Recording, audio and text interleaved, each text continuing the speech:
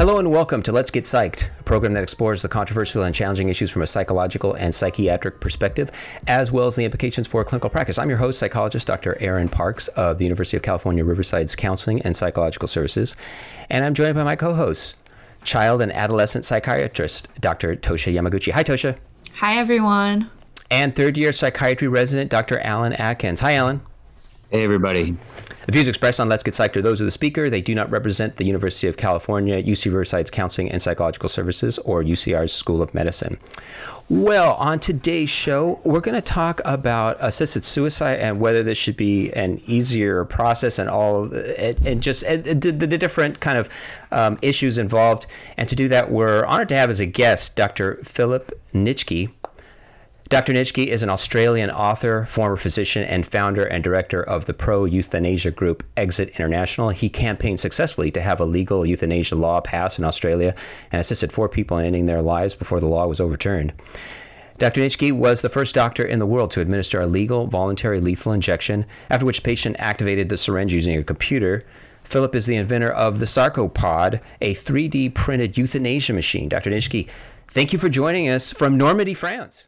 Yes, well, thank you. I'm glad to join you. I thought we'd kind of focus a little bit first on your background. You're a doctor, how you came to this idea of, and some people look at it and think of it as democratizing a suicide or assisted suicide. How did you get to this point? Can you tell me a little bit about your background? And then also you founded the organization Exit International. Yeah, it's been a bit of a journey. I mean, my views have changed a lot over the years, or I can give you a little bit of a summary of what happened. Look, my background is really in physics, but I went back and did medicine kind of late in life because I was a bit fascinated by it and I had an opportunity to do it. So I went back and did medicine when I was in my 30s at Sydney, went down to Sydney University, and after that went back to my home in the Northern Territory, which is one of the more remote parts of Australia, which is where I spent most of my life. And I was back there doing my early stages of medical training, first in a hospital, mostly in a hospital setting, what they call resident medical services there, predominantly involved with, if I was to do anything in the form of an area of interest, I was spending most of my time in drug rehabilitation and those issues. But I was basically doing general medicine. And it was in that situation when I heard one day almost on the radio that there was to be the introduction of a new law. There was a hope by the leader of the government of the Northern Territory of Australia to introduce new legislation which would allow a person to get help from a doctor to die if they satisfied some pretty strict conditions. I heard about it on the radio. As I said, I hadn't had much to do with people who were dying, although I had a lot to do with people who were trying to get themselves into that state. But I mean, basically, I wasn't dealing with elderly people or people who were dying from serious illness. On the other hand, I had pretty clear views about what I thought would be a reasonable approach to this issue. I knew damn well what I would want if I was seriously ill. So I thought, good idea, rolled over and went back to sleep. And it was only in the next week when I realised there was such opposition that this announcement unleashed that I was totally taken aback. I wasn't surprised perhaps by the opposition from the church. That was perhaps predictable. But the thing that really annoyed and upset me was the total pushback from my new profession, that is the medical profession in Australia, and the Australian Medical Association came out very strongly, almost within the next day or two, saying that law is never going to pass. And if it did, we will make sure that such a law never is implemented. I was taken aback by that. First of all, I was wondering why they felt so strongly about it, because that wasn't my personal view. I thought it was basically a good idea. Most of the people in the rather sparsely populated Northern Territory of Australia thought it was a good idea too. It was popular with the people, but very unpopular with elements within the Christian church and also now I was finding within the medical profession. And then the various colleges of medicine came out making their various statements from around other parts of Australia. We're looking at the Northern Territory. It was some sort of cot case and in need of some sort of correction so that it could start thinking in the right way. The Northern Territory's often been thought of as a bit wayward, where people go and where rather more unorthodox things happen because it's rather small and remote and no one knows what's going on up there. But there was a general feeling from the rest of Australia that they were overstepping the mark a bit here. And it was the national body of the medical profession that came out very strongly with these statements saying that there would not be in fact, the one that really annoyed me was the one that came out within a few days saying there would not be a doctor in the Northern Territory who would support such legislation. And so without doctors, it's not going to work. So you may as well save your time trying to pass such a law. I was really annoyed by that.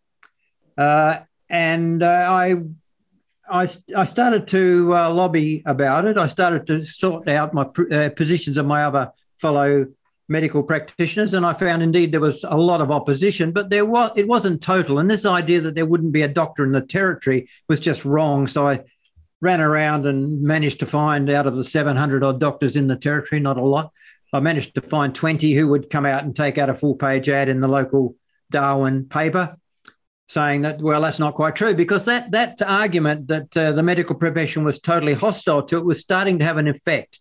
Because whereas people were perhaps not surprised about the church, people who had thought it was a good idea were now having to listen to on a daily basis eminent members of the profession saying, look, this is a really bad idea and we know what's best for you.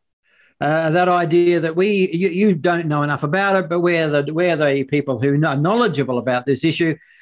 And the profession itself thinks it's a mistake and we shouldn't go down this path. And that was having an impact. People say, oh, well, I guess doctors know what's best for us. And there was a sort of a grudging feeling of, well, maybe they know something that we don't know, even though the general public felt that it was quite a good idea.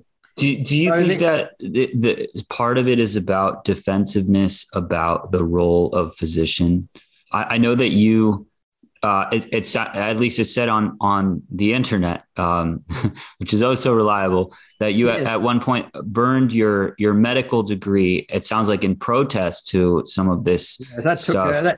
That took almost another 20 years till I got to the position of burning it. I mean, I spent a long time trying to work out how I could fit comfortably into my new profession, which I quite liked, I must say. I enjoyed being a doctor.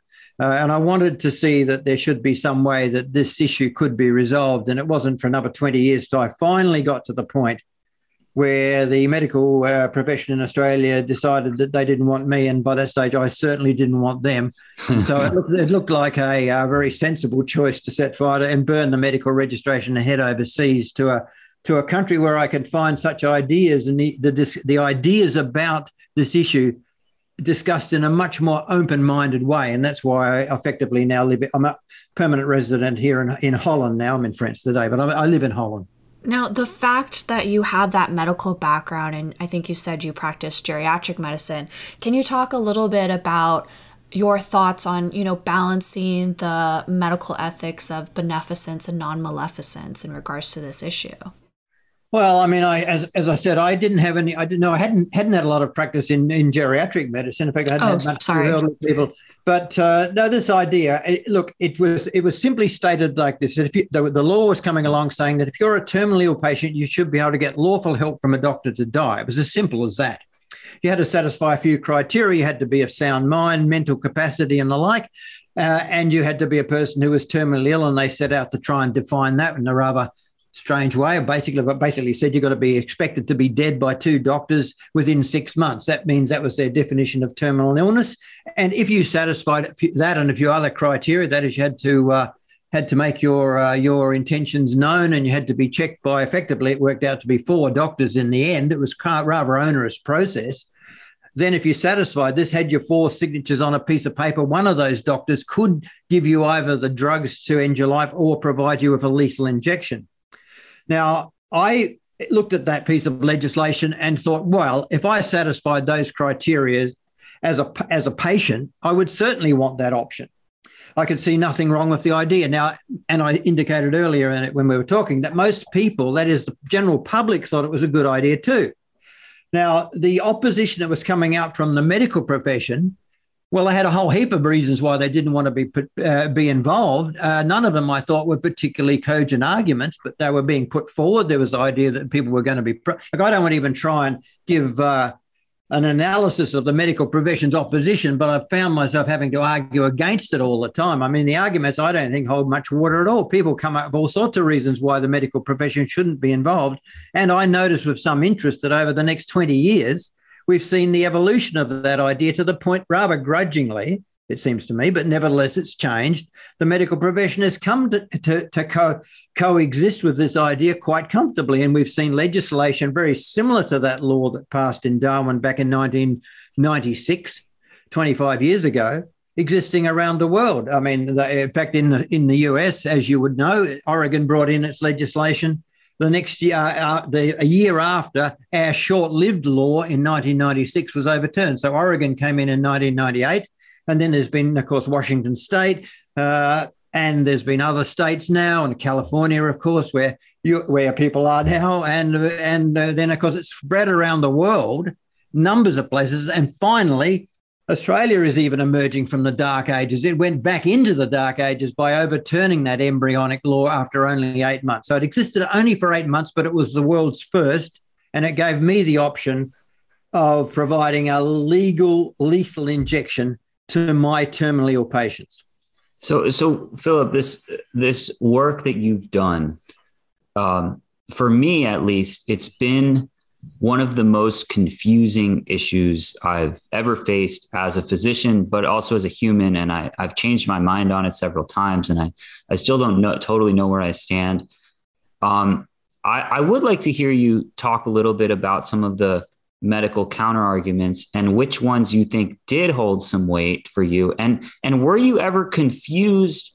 I mean, you have fought so sort of doggedly for this and really been an influencer on the world's state of affairs on this. What brought you to a point where you felt that strongly about it? And what confusion? I know you said you've changed your opinions along the way. I'd love to hear about those kind of human complexities. Yes, well, my opinion started off very much wedded to this idea of the medical model. That is, if you're sick enough, satisfy all sorts of strict criteria and can demonstrate the fact to usually several doctors that you are suffering enough to warrant their involvement, then they will be able to provide you with the means, or perhaps in more than either is in the form of a drug you can take orally, or provide you with a lethal injection. That's the medical model. And I started off in total agreement with that idea. It seemed to me that if you were suffering and you were dying, it was unreasonable to go along and say, look, I really want to put an end to this suffering, and have the medical professional, the doctor you are, say, I'm sorry, I can't do that. I can do everything else. And of course, I was also watching what I thought was the hypocrisy of what I would describe as slow euthanasia, where, well, we can deal with your pain, and we'll just give you a little bit more of this and a little bit more of this and a little bit more of this. We'll wait and say, oh, that didn't work, so we'll try again and we'll try again. And that titration, slowly building up the substance until you drop dead, and then arguing that that's got nothing to do with me because all I was doing as a doctor was treating the pain. Well, I saw that as total hypocrisy. And I thought, well, why don't we just give the drug and have the person die, and then everyone would get what they wanted, perhaps. And this was the sophistry that was going on under the established practices was upsetting to me. But nevertheless, I accepted the idea that, and I thought the law was a good one because it allowed a person to bring an end to that charade, and when they did want help to die, receive the help that they needed. Now, the evolution in ideas that I've mentioned really started after that. That idea of being supportive of the medical model, it's getting hard to find people who don't support the medical model these days. It's not too many people around here say that you shouldn't get help from a doctor to die if you're terminally ill. But in the early days, then back in 1996, as I said, I seemed to be something of an exception. And well, as I said, we managed to get a few doctors to take out a full-page ad, but it was pretty unusual, and there was a lot of opposition from within the profession. The law only lasted for 8 months, and the federal government of Australia overturned it. They thought the territory was overstepping the mark, and it needed to be reeled in, and they used their federal powers to bring that law to a close. In those 8 months, I could only really assist four people who were terminally ill to die. And by that time that you were assisting people, had you already kind of reached your final evolution in your viewpoint? No. Had you already had your opinion changes by then? No, not at all. All is in that period of helping people to die. I started off believing that it was reasonable for a doctor to help, and I ended that time thinking it was reasonable for a doctor to help, and very annoyed that the government of Australia decided that the law shouldn't be in place. Needless to say, the Australian Medical Association were euphoric when the law was overturned because it had got rid of this thing that they were particularly troubled by, and I was very upset by that fact. Nevertheless, I believe that was a reasonable approach, and I wasn't too surprised to hear about Oregon's success a year later with the passage of very similar legislation. And then the other states that have followed. And I watched the arguments take place in the Netherlands, where I now live, and they brought in their law in 2001. So, I mean, I've been watching the changes around the world, but what's happened to me in that period since that time was, with the overturning of the Australian law, people kept coming to see me and saying, look, I want help to die. And I'm saying, well, I can't now. The law's disappeared and gone. And they say, but there must be something you can do. Tell me about the drugs. Tell me what I can do. And so this question came up, how can you give people the information they need so that they can do it themselves, working on the principle that doing it yourself, that is suicide, is not a crime. In most places, suicide is not a crime. So if you can give people information so they can take this step successfully, it seemed to me that got around a bit of some of the problem, at least, of breaking what seemed to be very savage laws which prevent assistance to suicide. Now, that was going along okay. I set up Exit International. We started to publish information on how you could do things yourself, giving people access and information. Basically, it was a matter of knowledge. People just didn't know what they were doing, which was why there were so many difficult situations. People needed good information. But my, if you like, road to Damascus conversion came, and when I started to really shift my position, when I met one particular person, not a patient, a person who just came to one of my meetings. I was running meetings all over Australia by this stage, telling people what their options were. And she came to me and said, I want to die in 4 years' time. She was 76. And I said, oh, and she said, I want some information about what drugs I can take to end my life. And I said, oh, yes. What 4 years' time, what's wrong with you? And she said, well, nothing's wrong with me. She said, but I'm 76 and 80 is the time to die. And I thought she was, I was a bit perplexed by this statement. I didn't believe her. People say all sorts of strange things. I didn't take a lot of notice. Every time I went back to where she lived, which was Perth in Western Australia, I'd hold a meeting there a couple of times a year. She'd be there. Then she said, hurry up and answer my questions. It was 3 years, and it was 2 years. She said, I've only got a year to go. And I said, for goodness sake, she was a retired French academic at the University of Western Australia. Lisette Nigaud was her name. And I said, for goodness sake, Lisette, you're not sick. You're well. Why don't you write a book? Why don't you go on a world cruise? And she said, why don't you mind your own business? She said, this has got nothing to do with you, doctor. She said, all as I want from you is technical information about drugs. And she said, trouble with you is you run around Australia talking to people, and if you think they satisfy your criteria, you dole out the information to them that they want. So you set yourself up as some sort of judge and jury, hand out information to people who satisfy your criteria. What gives you the right? You went off and trained in one thing. I went off and trained in another thing. You have got information and I want it. And why can't you give it to me? You're the worst example of medical paternalism. So I was mortified by those insults and felt suitably chastened by her forthright opinion. And I felt that she's right. I mean, I've got no, why should I hold this information? I've got information. What gives me the right to dole it out to people who satisfy, as she pointed out, my criteria, not hers, mine. Listeners, you're listening to Let's Get Psyched on KUCR, and we're talking to Dr. Philip Nitschke, the founder of Exit International and developer of the Sarco Suicide Pod. Go ahead, Alan. So we as psychiatrists, we have our own feelings about this stuff because democratizing in some ways could make a lot of sense. But in other ways, when you democratize, you risk the information getting into the hands of people who maybe are being impulsive. I'm sure you've thought about that. What are your thoughts on that? Well, yes, of course, it could get into the wrong hands. But that very argument is used as a reason why no information goes anywhere. And of course, it also begs the question: is why is it that my possession of that information is in the right hands? What gives me this authority to have access to this information? Why? Because I went and did a few years at university. I mean, this whole idea that we can somehow or other decide who should get access to information annoys me, and it certainly annoyed Lisette when she said And when she accused me of such paternalism, what gives you the right? She said, it could have been me that studied medicine, and you would have been sitting here saying, tell me about the drugs. I want to know about the drugs. And I would have decided to dole that information out to you. So this argument has, I found, quite a powerful one.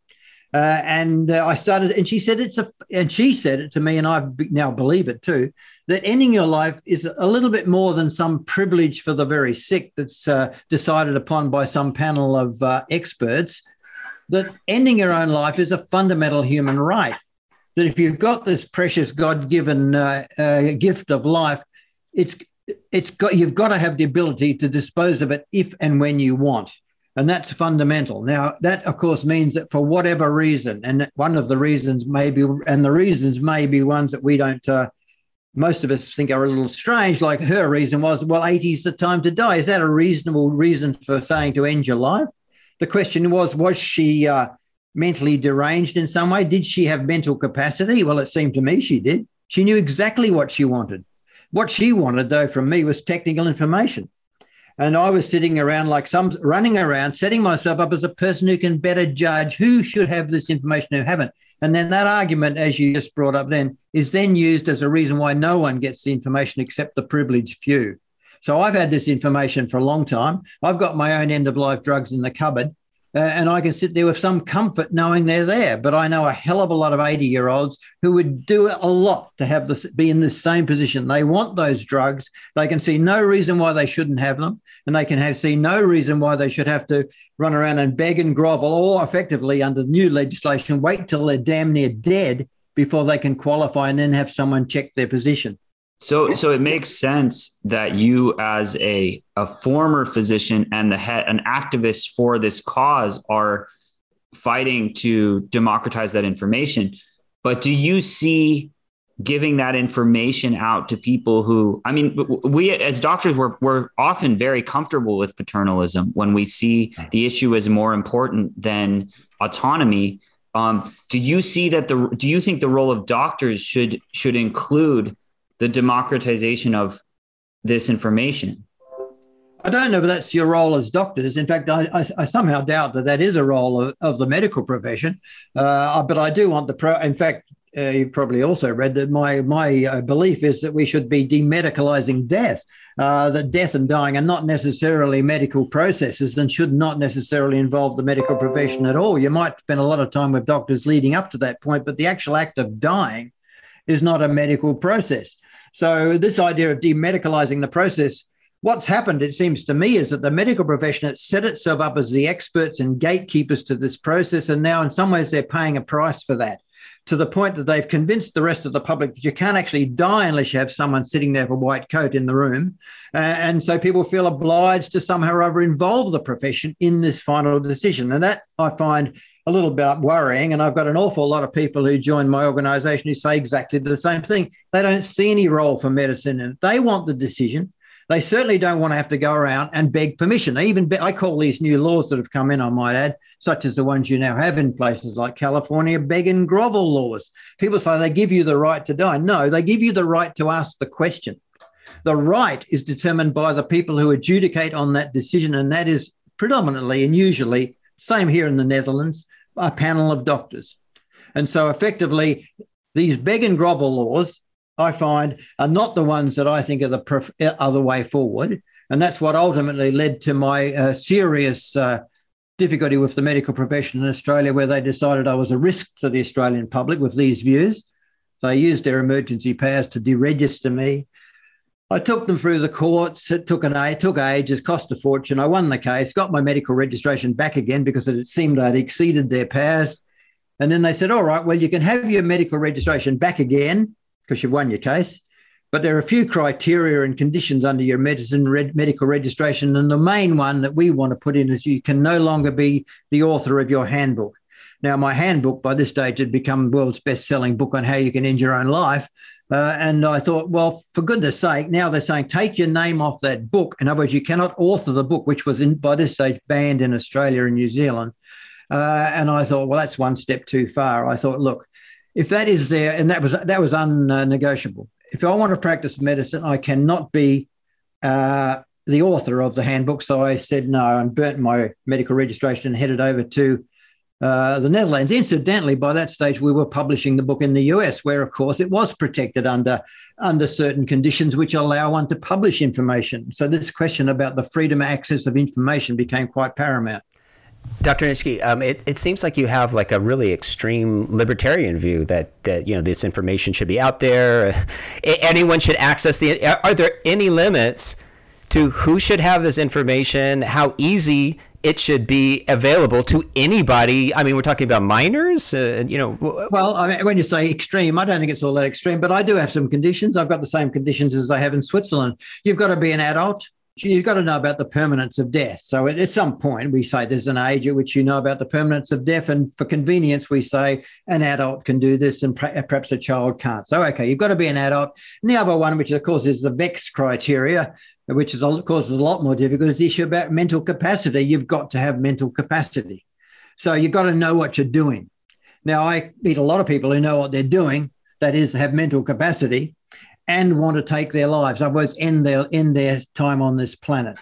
And they want to do it sometimes for reasons which are not associated with sickness and suffering. And we see a lot of this. And these are what we would describe as social reasons for wanting to die. A little bit like Lisette, her social reason was, I want to die because I'm 80 years old. But we see a lot of people now, and I'm in the situation now where people come in to get help to die in Switzerland, which I'm involved in there. And they come in for a lot of different reasons, and a lot of them are not medical reasons, because if they were medical reasons, that is, if the person was terminally ill, suffering and nearly dead, they would probably be able to get help from California, for example, under the existing legislation there. And even people come from Holland, where I live, to Switzerland, where I often work, because they appreciate the fact that the Swiss have not gone down this path of setting up what we would describe medicalized laws. And so you can come in as a couple where one person is sick and one person is a partner for a long time with the person who is sick, who is not sick, and end your lives together in Switzerland. You can't do that in the Netherlands, and you certainly can't do that in California. Well, I mean, as you make this information more readily available and really kind of leave it to the person themselves to make that choice, it seems like it's going to spread, and people are going to be committing suicide and killing themselves, and there's not going to be a lot of regulation or hurdles. You're talking about things like competency and things like that. But what do you say about the research that about 90%, I looked at, several studies, about 90% of people that attempt suicide regret it. And then they don't end up killing themselves. And so because it was a temporary crisis. Well, look, we don't, it's a vexed issue. I mean, I'm saying that argument that there will be people who change their mind and are reasons that have taken this step when they don't fully appreciate the implications of their planned act, because they do lack mental capacity, that there will be people like that, and this will be a tragedy. Of course, it will be a tragedy. Everyone agrees with that. So you try to make sure that those people don't take that step. But to use that as an argument why no one should get this information, that's the step too far that I find myself constantly having to argue about. People say, well, no one should have this information. To which I say, but I've got the information. What gives me this right to run around? I've got it. I'm in a great position. But, it's worth noting that in our country, guns are very legal. Yeah. And so if you're we're basically just arguing about a more compassionate means of death rather than democratizing a means of death. I think that's there. Well, I was just thinking, so you've got these two extremes that you laid out. You're like, everyone can have the information and they should make their own decision, or no one should have the information, but then there should be some regulation. So what is that regulation? Like what is in place? I think, I don't know. I think the model that the Swiss employ is quite a good one. They've got the criteria that I mentioned. You've got to be of sound mind, and that usually requires some form of medical assessment. And you've got to be a person who's an adult. That doesn't take much to establish. So you've got these two criteria which you need to satisfy in Switzerland. I think that works quite well. Okay, so medical assessment means like a psychologist or a mental health professional, or just a regular physical, like a primary care physician?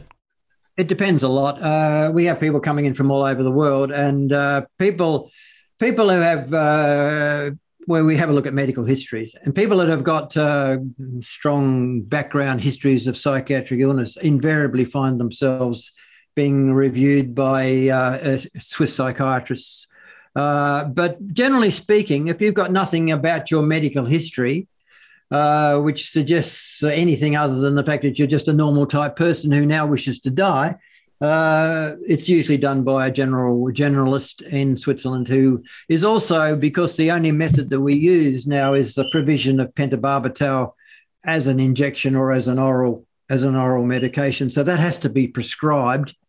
And that leads on to why we've developed the SARCO, to try and get around this particular issue. So I'm trying to demedicalise the process, but it's very hard in Switzerland even, because someone has to prescribe these controlled substances, and that requires the involvement of the medical profession.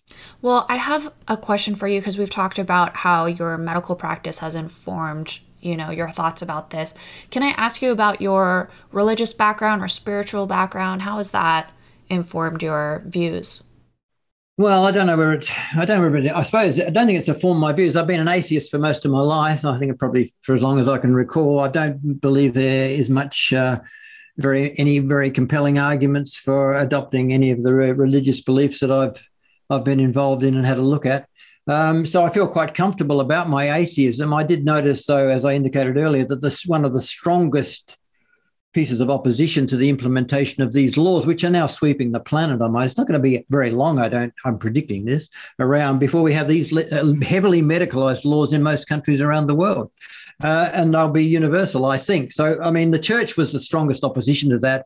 And so I didn't appreciate the way that they were using arguments such as the fact that your life is a precious gift from God. I didn't mind a bit about it being a precious gift. It was a question about it coming from God that annoyed me a bit. And this idea that you have no right to give this precious gift away, that this decision was only going to be taken by some supreme authority which you had no control over. This idea that you've got this precious gift, yes, I accept that, but a gift that you cannot give away is not a gift. A gift you cannot give away is an onerous chore, a burden.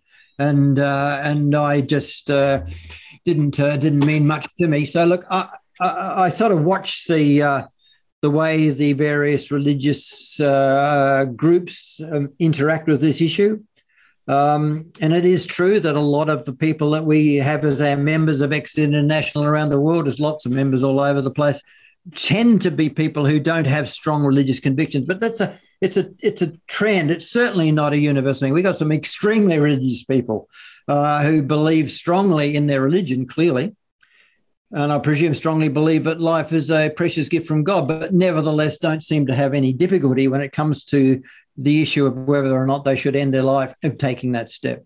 That's so interesting. Can you talk a little bit more about that? How do they contend with this? Well, I wouldn't be doing them justice to try and argue, because I don't have that problem myself. I watch them, and apart from talking about this myself, I do ask people, obviously, what is your thoughts about this? And sometimes they volunteer information. I feel really in a position to come along and challenge their beliefs. I notice, though, that some people are comfortable. Some people indicate that they have got difficulty with families because other family members hold perhaps stronger views, or perhaps views of different faiths, and find this a very difficult topic for them to explain to other family members. So it causes trouble at times in family settings. But how people actually reconcile this, I don't know. As I said, I don't have any trouble reconciling it with my atheism at all. And I noticed that some people have a little trouble with their religion. And that's all the time we have for this edition of Let's Get Psyched. Today we talked about assisted suicide and the process with our special guest, Dr. Philip Nitschke. Dr. Nitschke, thank you for joining us on Let's Get Psyched. Oh, thank you. And thank you also to our co-hosts, Drs. Toshia Yamaguchi and Alan Atkins. If you or someone you know are having thoughts of suicide, help and support is available. One of the messages we want to communicate today is that the intense thoughts and feelings a person experiences that leads to thoughts of suicide can be successfully treated. You can learn to live a life that brings you joy and satisfaction. If you're a student seeking help, please call UCR's Counseling and Psychological Services at 951-827-5531.